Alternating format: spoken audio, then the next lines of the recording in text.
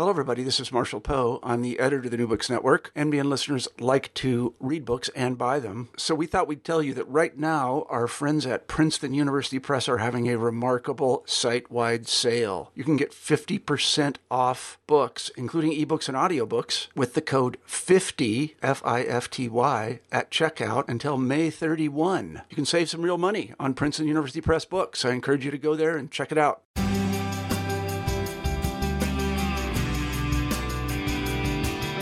Welcome back to New Books in Sociology, a podcast channel on the New Books Network. I'm Sarah Patterson, and today I'm speaking with Michelle Silver about her new book, Retirement and Its Discontents, Why We Don't Stop Working Even If We Can. Welcome to the show, Michelle. Thank you, Sarah. So can you start us off by telling us about yourself? Oh, sure. I am an assistant professor at the University of Toronto. I've got lots of different appointments. My primary is in sociology, in the Department of Sociology, and in the Interdisciplinary Center for Health and Society. And that's where I teach undergrads, and I also teach graduate students through the Dahlana School of Public Health and IHPME. And I've got some more appointments in there as well, in the Institute for Life Course and Aging. But those are my primary titles. Great. How did this book come about for you? So this book was about a 5-year journey for me. I would say it started really, the inspiration for the book started when I closed my father's practice and essentially retired him. So as a young person in my 20s, my father developed dementia, and it came to a point where it was clear that we needed to close down his practice. And so my siblings did the lion's share of the work with regard to addressing many of the challenges associated with his caregiving. But one of the things that I did was literally take out his files and close up his office. And that experience really reinforced the significance of work on individual identity. And by essentially retiring my dad, while he really wasn't fully aware of wasn't really fully able to process the significance of what was happening, I think that process sort of led me to take on more of the potential implications of what retirement could mean, because for him, work had been a really important piece of his life. So at that point, or there near that point in my life, I started a PhD at University of Chicago, and when it came time to think about my focus, I realized that retirement was something that I was really interested in learning more about. And so my training at University of Chicago is really largely in econometrics and modeling, and so I looked at retirement trajectories and the relationship between the type of work someone retired from and health outcomes, measures like depressive symptoms. And, the point was sort of to do this modeling over time to look at, in relation to how people fared in, sets of years after retiring relative to how they were before retiring. Sort of trying to address some of the concerns in research on health and retirement. And anyway, so needless to say, I spent lots of years studying data points and thinking about what it meant to be retired and what this construct was. And looking at and thinking about different ways that economists define retirement, that labor force status matters. And I guess, long story short, I eventually was able to do some qualitative training later and to get some funding to do my own studies. And there, that sort of led me into one of the first studies, which then led into what was 5 different studies that are the heart of my book, Retirement and Its Discontents. And there I was able to do qualitative interviews with subsets of people for whom their personal identity was very deeply intertwined with their work identity, and for whom retirement was a really challenging and interesting transition. So you said your dad was a doctor, but how did you come to choose your sample? And then also, can you explain more about your methods and the reflection that you have in your methodological appendix, which I think is interesting as a researcher myself, in terms of your position, at your age, and then, interviewing your participants? So, actually, my dad was a social worker, and his transition really, it led me to think a lot about what it means to be retired. As you mentioned, in my appendix, I describe how it's really important for me to reflect on my own potential biases as an interviewer, as a researcher, and to recognize that, for one, I have never retired personally, right? I have this somewhat personal experience with it, but I haven't done it myself. And that's really important because there's lots of beautiful books that have been written about the experience of retiring from people who made the personal transition. So, so I guess on the one hand, I cannot be accused of me search. On the other hand, I am writing about something that I didn't personally experience, that I just became fascinated with. And that's sort of important too, right? To acknowledge that it is a topic, a social construct, a phenomenon, retirement, that I find fascinating, and not everybody does, right? And so, I sometimes tell people that I study retirement, and their eyes gloss over, and they're like, "Wow, how boring!"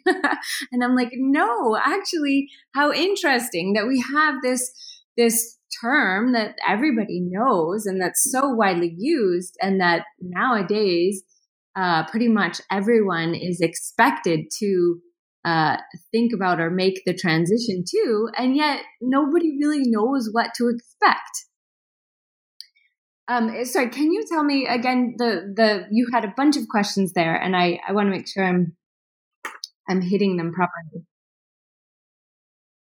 Yeah. So, you answered basically what I was asking, but in terms of how you chose your sample. So, that flows quite well from what I was describing, which was that I was really eager to talk to people about their retirement experiences when I first started my career as a professional, as an academic, and so the first sample of people that I interviewed were homemakers, and that's the last subset that I talk about and whose stories I share in the book.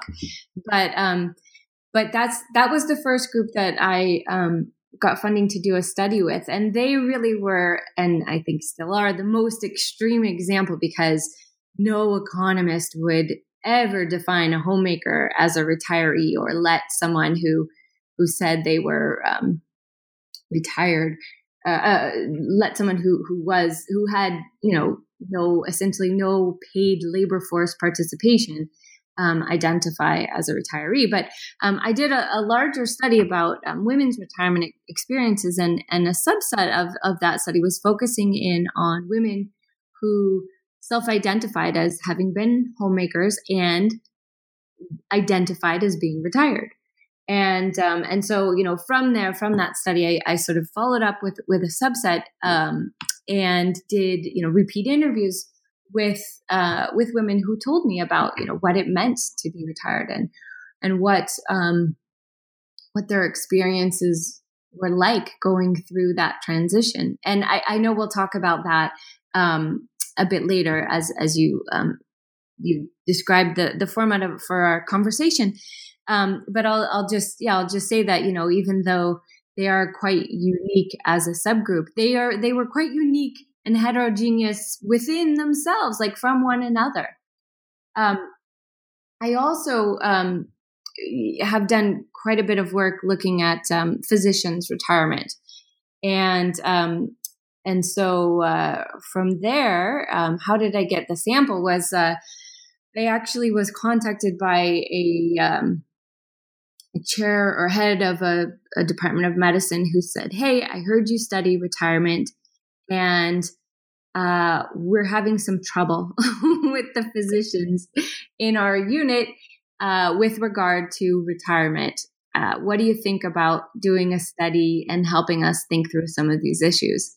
And I obviously am so grateful for that experience. It led into a whole number of different studies about physician retirement and in particular academic physicians' retirement, which is sort of a exacerbated role because there's so many sub-roles within the umbrella of an academic physician, right? They're not just doctors, but they're also academics and are responsible for teaching within medicine. So that was another study that sort of followed from having identified as someone who studies retirement.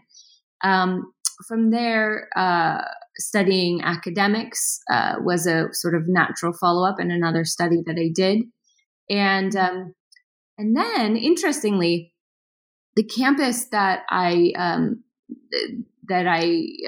teach at, one of the campuses I teach at, but my primary campus, University of Toronto Scarborough, built an athletic center for the Toronto Pan Am Games, and it became the best and most fabulous athletic facility, particularly with regard to the pools and other aspects, other features in Canada. I think that was in 2015. The building was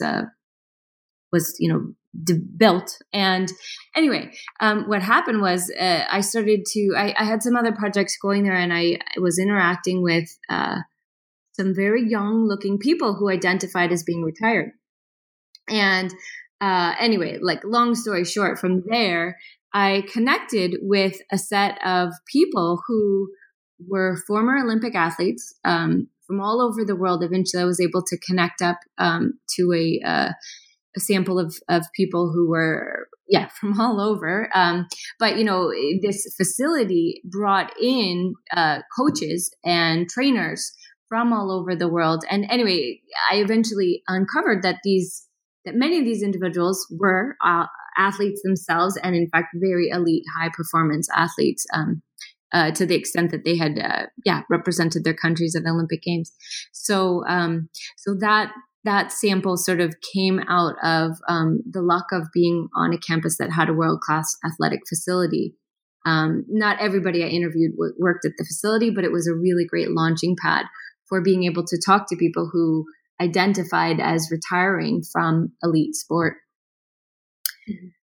So I think I covered all the groups. Oh, the CEOs. I also interviewed CEOs, and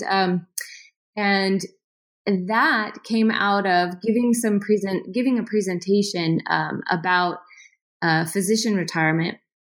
And afterwards, a gentleman came up to me and said, "That was a really interesting talk about physician retirement. A lot of what you said seems like it might be relevant to CEOs." And I looked at him and I was like, "What? Did you not hear a word I said? Like, how is that possible? That's this like totally different worlds." And he said, "Well, have you thought about studying and interviewing CEOs?" And I honestly was just like, "Okay, this is this is unlikely here." But he then identified as having just retired from having been the CEO of a large medical institution, and said that, while there were differences, there were a lot of what I had said resonated with him, and then he acknowledged that he thought it would probably be a little bit different, but worth pursuing. And kindly sort of helped me get that sample going of people who had retired from the position of having been a CEO. So that's each of the samples in the book. The sort of short story is they were each studies of larger studies of individuals with these work identities. And for the book, what I did, as you mentioned, as I describe in more detail in the methodological appendix, the people I interviewed for the book are subsets of those larger studies. They're people who I sort of pulled out as having struggled with the transition to retirement, and who I interviewed repeatedly to talk about that, to talk about what it meant to retire, what they thought, what their expectations had been about retirement, what their work experiences, initially, to talk about what their work experiences had been and what they thought retirement was going to be like. And then to talk me through their transition to retirement and experiences as a retiree. So you start with doctors, and here it's an interesting example because people are just completely devoted to this work. And I thought it was interesting that your participant, Emil, says that he even felt like a deserter. So I was hoping you could tell us more about what the doctors experienced in their retirement. Yeah, Emil, for example, he described his retirement as feeling like a renegade, right? He felt like when he retired, like he had deserted his life's work. And the physicians that I interviewed, the stories that they shared showed how their strong personal connections with work had a price. It included low engagement with their family commitments and with other spheres of interest in their life. Some of them talked about not really having time for hobbies, or if they had hobbies, that their kids were their hobby, or things that other people might take issue with describing as hobbies. And they talked about, retirement as a challenge because, for example, friends described how fun it was to play golf and, hey, let's go play golf now that you're retired. And the physicians explained to me, I've always been really good at what I do. And I've never really had time for golf. So, all of a sudden the idea of going and getting on the golf course when it's something I'm not particularly good at is entirely unappealing. I've always been good at what I do. So, eventually the key characteristics that made them great doctors, their total commitment to their work, was also a key barrier to finding contentment in their retirement. I talk about the greedy institution that is medicine, and how from an early age, physicians are acculturated to, focusing in on their work. They're woken up when they're on call in the middle of the night and expected to immediately shift into that work role, which sometimes requires that they make life and death decisions. And so, to go from being 150% to giving all of that of yourself to zero was really a challenge. And another interesting example from the chapter on doctors is Walter, who's a rural doctor. So I was hoping you could talk about his sort of interesting perspective that he brings to this retirement issue. Sure. Yeah. So, so Walter's story was really quite interesting, in that, he had a really hard time replacing himself, because, as you mentioned, he was a rural physician, and eventually, the bottom line to his story was that he eventually found two people to take over his practice and to do what he by himself had done, which is also quite remarkable and telling. But he's also a sort of contrast to many of the other physicians or actually many of the other people in the book, because many of them talked about or expressed this sort of sentiment that, the institution will fail without me, that like people, just can't carry on. And so, how can I retire and leave everything? And that's something that's come up in some of my other studies of, in particular, academic physicians. But Walter was, eagerly trying to retire, trying to find someone to replace him, to find a successor. At one point he tried to give away his practice for free and couldn't find any takers, and it was quite a struggle. When his wife got very ill and eventually passed away, he really wanted to give up his practice, but it wouldn't be for another several years that he actually was able to make that transition to retirement. So, his was a real struggle for a number of reasons, and I would say, maybe one of the biggest contrasts in terms of the stories that are shared in the book. So then you move on to CEOs, and some of these people were actually forced into retirement. So I was hoping you could talk more about that. Yeah. So the CEOs were really quite remarkable.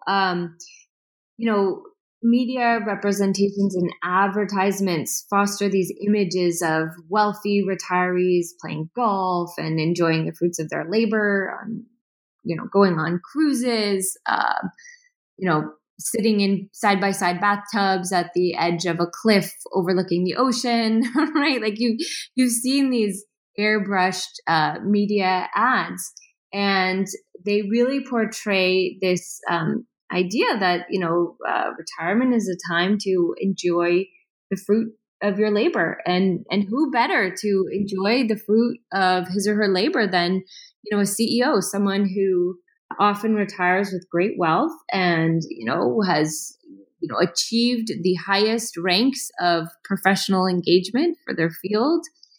And yet the CEOs that I interviewed for this book had excelled at developing their careers, but they were not as good or not as competent at developing a life that was distinct from their work identity.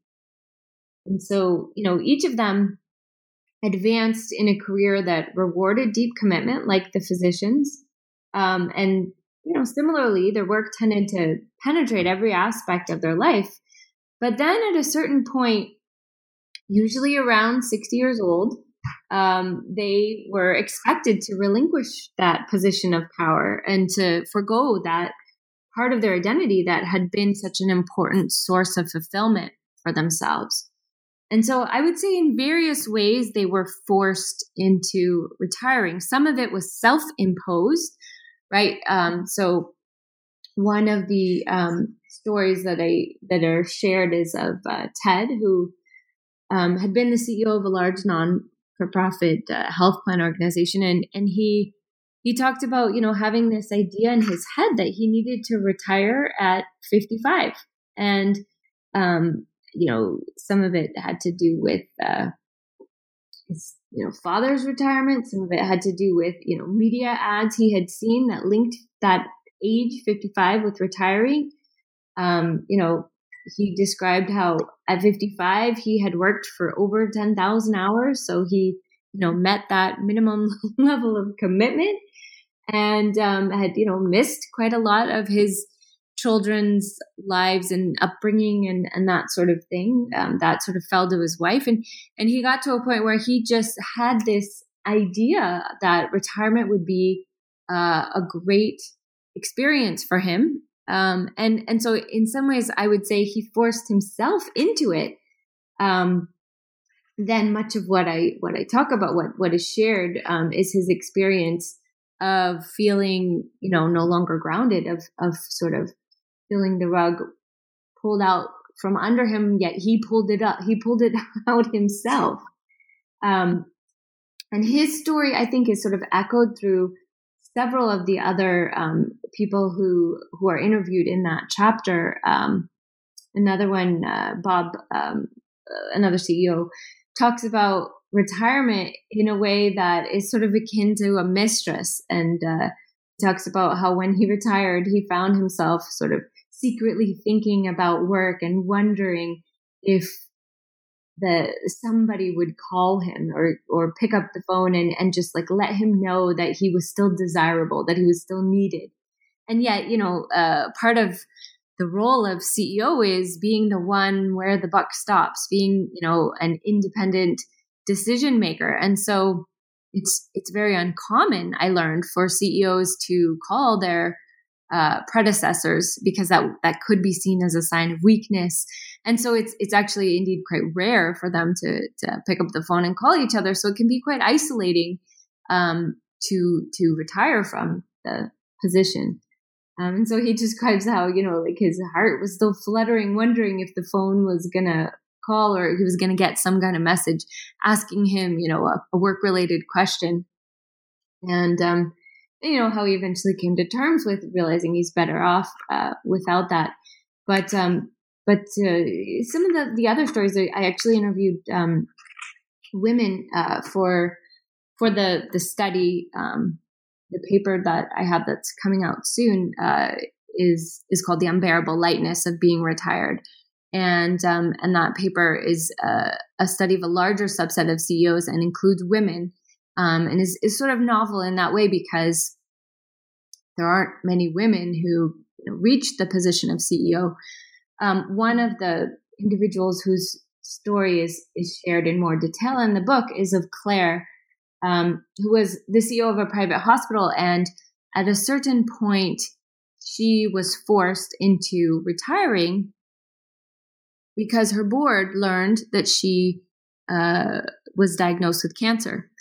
And so, she shared the information with someone, and within a few days, her board had arranged everything. And the public announcement was made that she would be retiring almost without consultation with her. It was just assumed that's what would happen. And she talks about how, she had worked her whole life. She had worked from the point of early adolescence. And so her entire adulthood had been spent working. And so the idea of not working was devastating. And at one point she said she didn't know which was worse, the cancer diagnosis or the being forced into retiring. And so,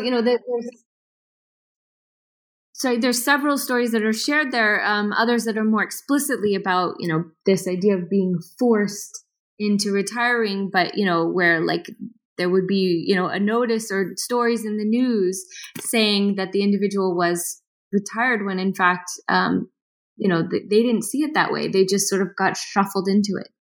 Yeah, I found those to be really interesting examples from that chapter.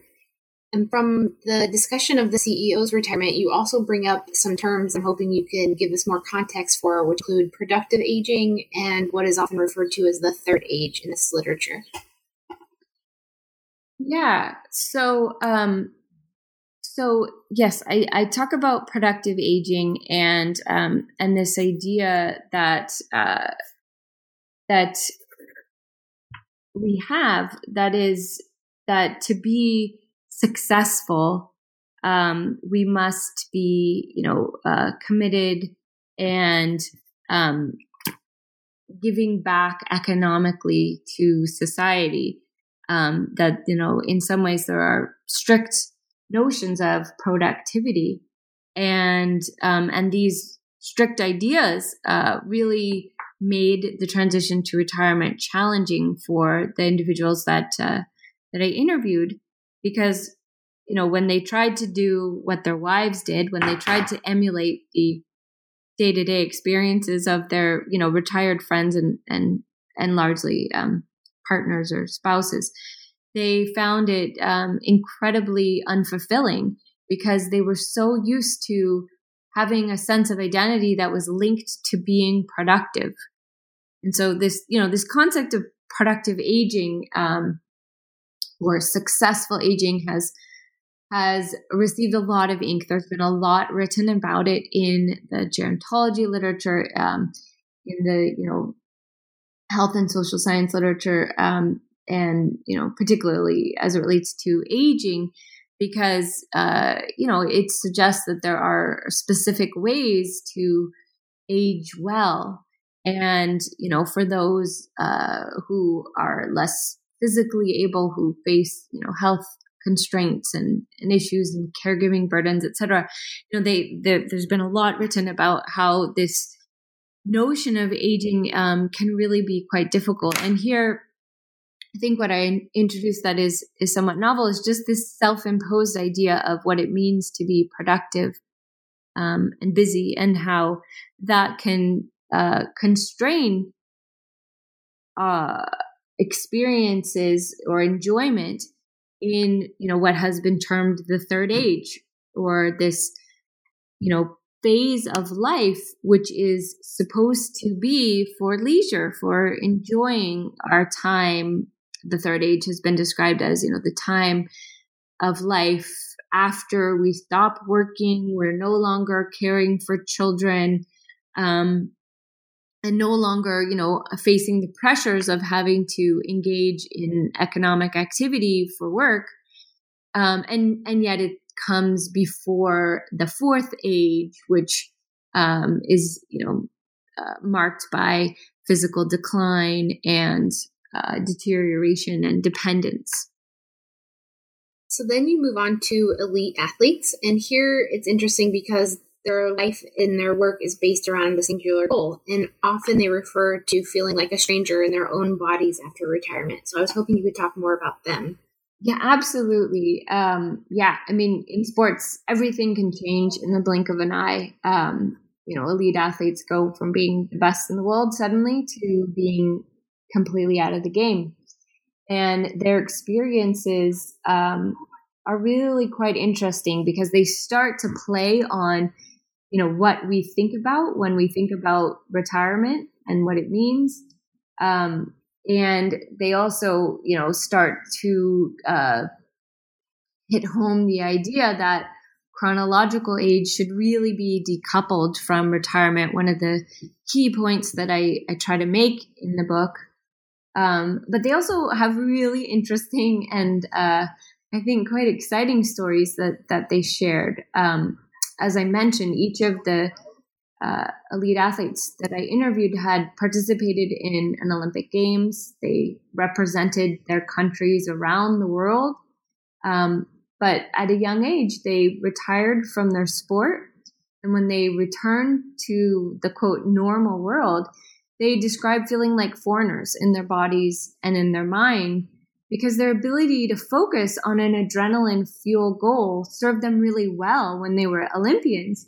But it created great discontent for them when they struggled to find a new purpose in their life as retired athletes. And so, the average professional athlete's career is over by 33. And in most Olympic sports, the retired athlete, they retire even sooner.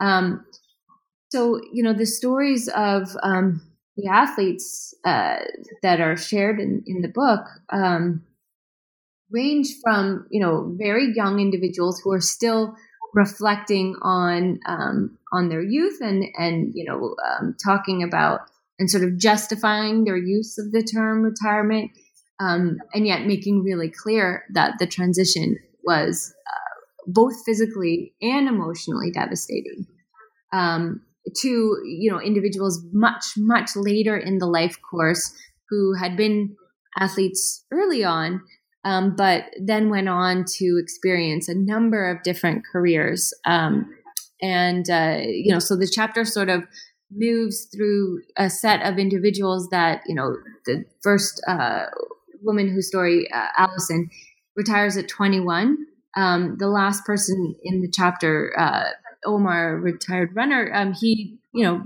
retires in his 70s. And it's a range of individuals who retire and are interviewed at, midpoints in their lives that are shared in between.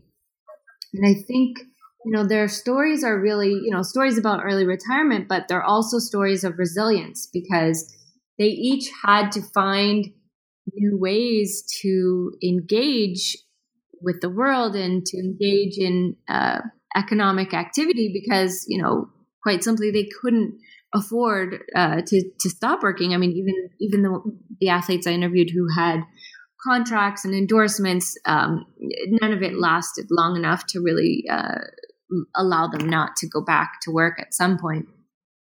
And so, they talk about this idea of, losing your sense of purpose. If I can, I'll just read you a quote from Allison, who I mentioned, who retired at 21. She had been a gymnast, and she says, this is a quote from her. She says, "It's really scary." She's talking about her retirement, because you lose your sense of purpose. What's interesting about retiring is all of a sudden my name is still the same, but I'm not a gymnast anymore. I remember it being really weird the first few months when you meet people and they ask you, "What are you doing?" And you're like, "Nothing. I'm not doing anything right now." Even when I was 7 years old, I was constantly working, And so, she explained how, she entered into competitive gymnastics around 4 years old, and she trained every day for at least 8 hours a day. She did have one day off. Sundays she had off, and those would be her day to rest with her fellow athletes. But really it was a day to rest only so that they could, be at full capacity the very next day. And they were quite, limited in what they could do for fear that they might injure themselves or do anything that compromised their ability to compete again the next day. She moved away from her family, as many of the athletes I interviewed did, in her, before 10 years old. And, live with other families or with coaches so that she could focus on this work that consumed, at least a decade of her life. And then, eventually went to compete for her country at the Olympics and, was at an all-time high. And then stepping down from the podium was, for many of them, and in particular for Allison, sort of devastating experience to, sort of suddenly enter the quote normal world or the real world without ever really having much experience having done so. Each of them described how when they traveled for their work, for their athletic competitions, they had teams of coaches who, choreographed every move they made and also structured the most of their day. So, they would get off the plane and somebody would, maybe they had to carry their own luggage, but that was about it. I mean, somebody had coordinated exactly where they would go next, what they would eat, where they would eat it, what they would wear, and then of course what their routine was like in terms of the training and in Allison's case, in terms of the routine that she performed with her teammates. And in many ways, they were sort of like the CEOs in that several of the CEOs I interviewed described how they had several administrative assistants, some had as many as 3, who also, planned out their day. So they would go into work having no idea what their schedule was going to be. They would just sort of, get there and find it planned out for them. And often that included dinners and all the way in evening activities, which were a part of their work. So similarly, when they retired, they were sort of left at a loss because, first of all, they couldn't figure out how to use a personal planner, right? Because that had all been programmed for them. They knew how to use it, but some described not knowing how to program it and missing lunch dates because their administrative assistant had always planned it for them. Well, anyway, similarly, the athletes they really struggled because they had not had much time to think about how to structure their day because it had always been structured for them. And because, and I would say uniquely, because their goals, their work goals were so complicated. I mean, Olympic athletes represent the very limits of what humans are physically able to do. And that required true dedication and commitment. And it didn't leave them time to think about what came next. They couldn't really achieve and focus on their goals with a plan B in mind. They had to just keep their eyes on the prize. And that's what allowed them to achieve such incredible feats in terms of their physical accomplishments. They all talked about how they knew they would be replaced if they weren't up to speed. And so, to keep up, like literally up to speed, they just had to focus on their specific goals. And that just didn't leave time to think about what came next. But then when they talked about what came next, it was quite interesting because nothing that they did could give them that high that they achieved as athletes. And so, like I said, they all went on to do other work, but none of the types of job, some went on into coaching. That's very common, right? Because that's what they knew how to do. Some went on into professional business endeavors. One went into paramedicine. They went into types of work that, presumably require energy and pressure, etc. But they described how, nothing ever lived up to those highs that they felt when they were competing. And that was kind of similar to the doctors who talked about the highs that they felt when they were performing surgery or, consulting about a client or a patient or, making a diagnosis.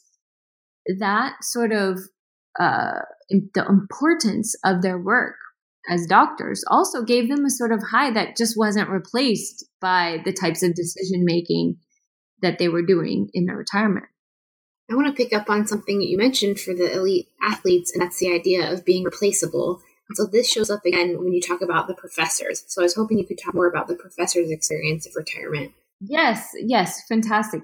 So to transition to the professors, right? So certainly we as academics are replaceable to a certain extent. And then there's this notion, or not notion, there's this phenomenon we have, the tenure process, which, suddenly means a job for life. And that's really interesting, right? Because even in, a field where once you have tenure, you suddenly have a job for life, there is this assumption that you'll retire. And so while you're still alive, right? So it's a little bit ironic. And yet it's something that universities around the world are dealing with, right? This idea that there's quite a bit of sort of conflict even where we're trying to make room for young academics because the mature ones won't retire. And there's lots of tensions. I'm quite sure, maybe not every department, but within every university, in some department, you'll find a sort of concern being raised about why won't certain people leave so we can replace them. And that's actually something I've written a bit about within medicine as well.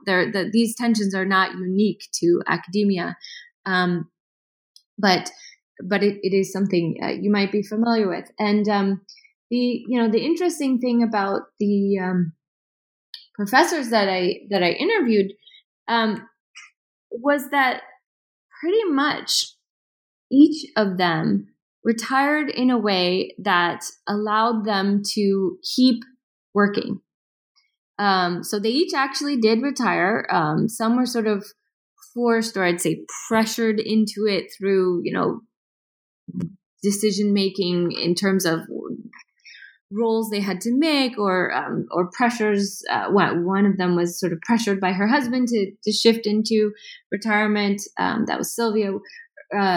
One of them was pressured into retiring because he, his department sort of cut him out of the new space they were all moving into.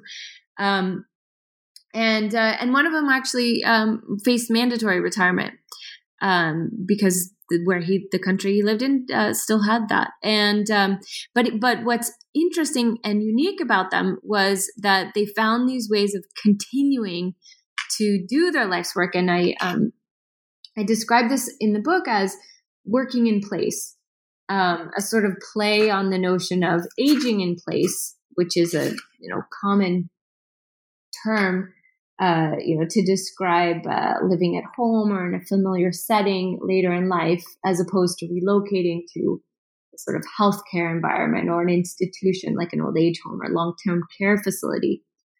And in the book, I describe this notion of working in place as a work lifestyle that's characterized by continuing to do the same type of work that you've always done, despite identifying as being retired.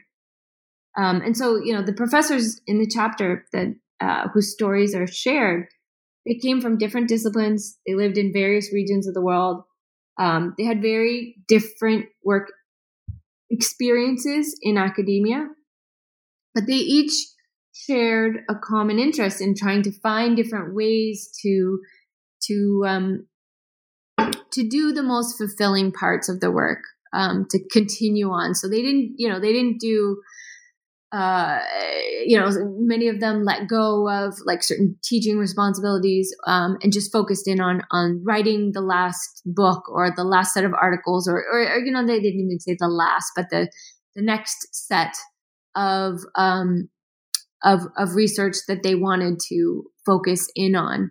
And some of them did exactly the opposite. Some of them gave up on the research goals and just focused on teaching because the university still needed them.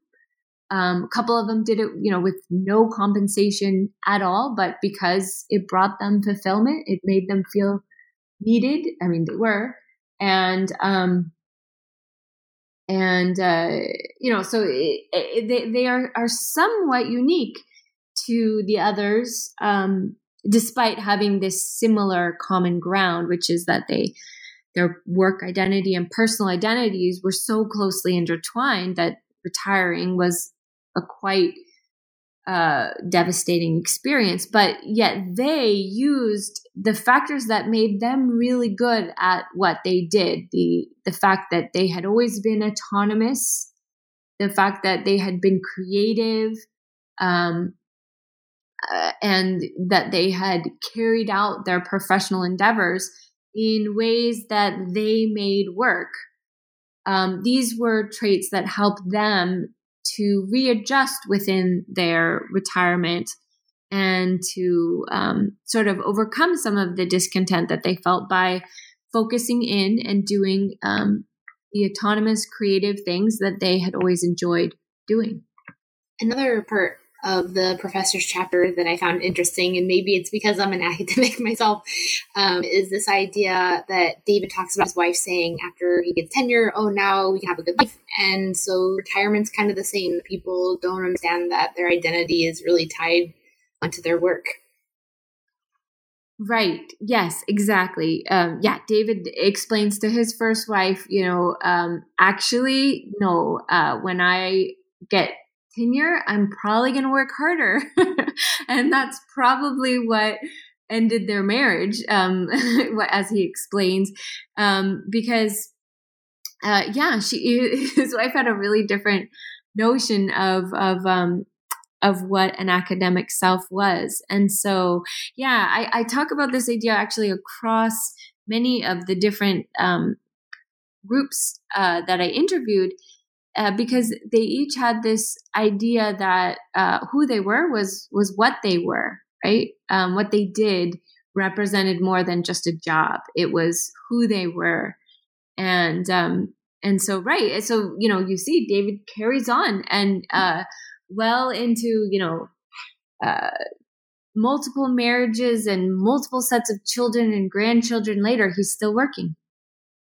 And he talks about how he could have made a lot more money probably, in another type of work, but, that wasn't his primary goal. So then in the last chapter, the last group that you look at homemakers, and here you talk about sort of undefined retirement and retirement mystique. So I was hoping you could talk more about the homemakers.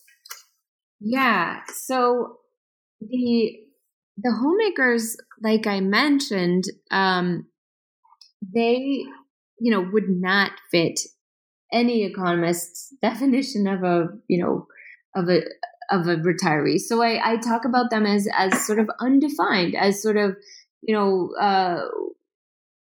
pulling or stretching the boundaries of what we understand retirement to mean. And that's sort of important, in the bigger picture, because the whole idea of the book is a play on Freud's civilization and its discontents.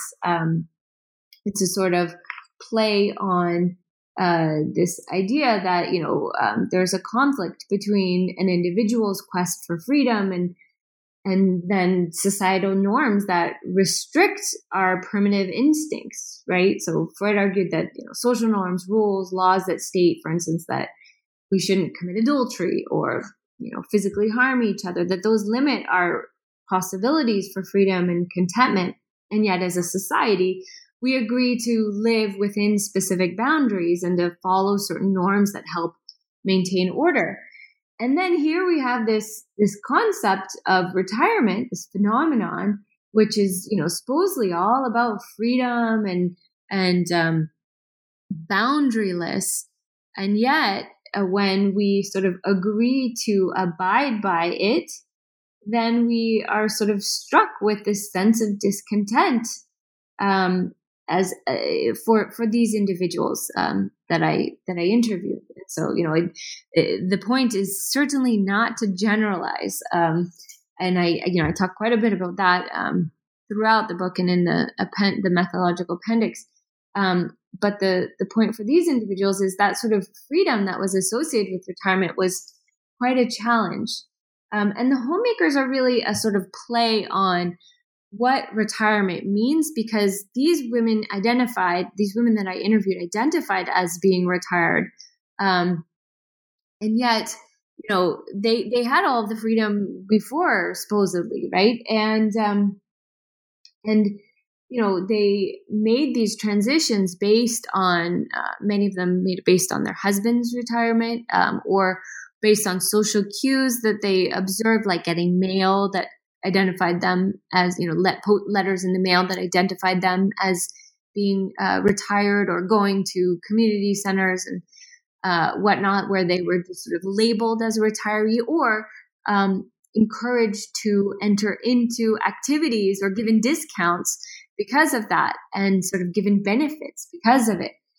And so they are a sort of interesting play on the construct, because their stories illustrate unique challenges that they face, but also unique freedoms that they encountered as retirees, and that sort of push us as a society to maybe loosen up in terms of the ways in which we define retirement, to say, let us separate it from chronological age, and let us also recognize that even people who aren't or haven't been paid for their work still can identify with their life's calling, or the work that they did, even if they weren't paid for it, as something that is important, and that when they transition away from it, it is a valid transition that deserves recognition. So, to illustrate that point, or the sort of heterogeneity of their retirement experiences, there's one woman who kind of stands out to me, which is Teresa, who identified as a retiree, and she explained to me that for her, it was actually a socially acceptable title that she found preferable to any of the others that were available to her. So, as a young wife and mother, she really struggled in that time to conform to the rigid expectations that she faced for being a wife, and and a mother. And in, around the time I was interviewing her, she was really struggling to connect with her children. She wasn't thrilled about identifying that aspect of her personal identity. She had divorced at that point, and so she described how she also wasn't particularly thrilled about identifying as a divorcee. But retiree was quite appealing because it was ambiguous, and it suited the way that she preferred to identify herself publicly. And so, her experience was very different than some of the others. Also, in the chapter are stories of women who whose identification with being retired coincided with what other people might refer to as empty nest syndrome. Another woman whose story is shared talks about the challenges with being a widow, and how that impacted her transition to retirement and the way she saw it. Yeah, if we had more time, I would love to talk more about the sort of intersection of gender, unpaid work, and this categorization of retirement. But we'll just have to check out your paper on this on your homemakers interviews. But I was hoping here you could kind of give us the big takeaways and the big conclusions from your book. Yeah, absolutely. The main takeaway is this need to sort of decouple our association with chronological age and retirement, and the need to confront the mismatch between an idealized and an actual retirement. The book is a subset of stories, right? The heart of the book are these individual and very personal accounts of transitions to retirement.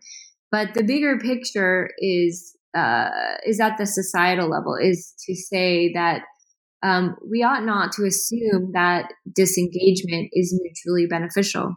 And so in the first chapter of the book, I plot out the gap that has emerged between life expectancy and standard, traditional, or average retirement age across Canada, but also the US and the EU and several regions of the world. And you see the pattern from the 1970s through the current time. So in the last, half century, a real gap has emerged. And, it's due to the fact that we live in remarkable times. We are in an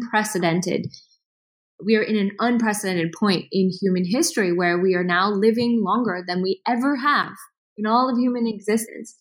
And this means that we need to rethink, the sort of expectations that we have. And so, a real quick takeaway is to say your father's retirement is not going to be reflective of what your own retirement is going to be like. And, part of the book I talk about early pension systems and the way they were designed, quite simply, to coincide with the age that most people were already dead, right? So like when retirement systems were first established, the point was that on average, the the average recipient would already have passed away and not be able to get it. And that's what made them sustainable. And so the takeaway is that, we ought not to undermine the social good by underestimating the true value of experienced, mature workers. Today we've been talking with Michelle Silver about her book, Retirement and Its Discontents, Why We Won't Stop Working Even If We Can. So what are you working on now, Michelle? Yeah, well, so thanks, Sarah, so much for asking about that. I've got two projects. One is actually to study further the retirement mystique that I started to explore in the book, and so that is something that I'm focusing on more. The sort of idea behind the mystique that is retirement and the ways that women's work experiences are both heterogeneous and lead into a range of different types of retirement experiences. And so those trends I described, the gap between life expectancy and retirement age are even greater when we focus in on women's experiences. Another project that I just received a short grant to explore is one that focuses in on the athletes that I mentioned, and to focus there not only on the sort of challenges that they face in retirement with regard to the personal implications and the identity aspect, but to focus in on the physical aspects as well, because as much as they talked about the emotional, discontent that they experienced, they also talked about how challenging it was for their bodies to adjust to being retired. So the next sort of continuation of that project is a book that I'm working on that looks at and continues to ask questions about how perceptions about aging develop and how they influence health behaviors like exercise in later years. Sound really interesting, and we look forward to reading them when they come out. So thank you for being with us today.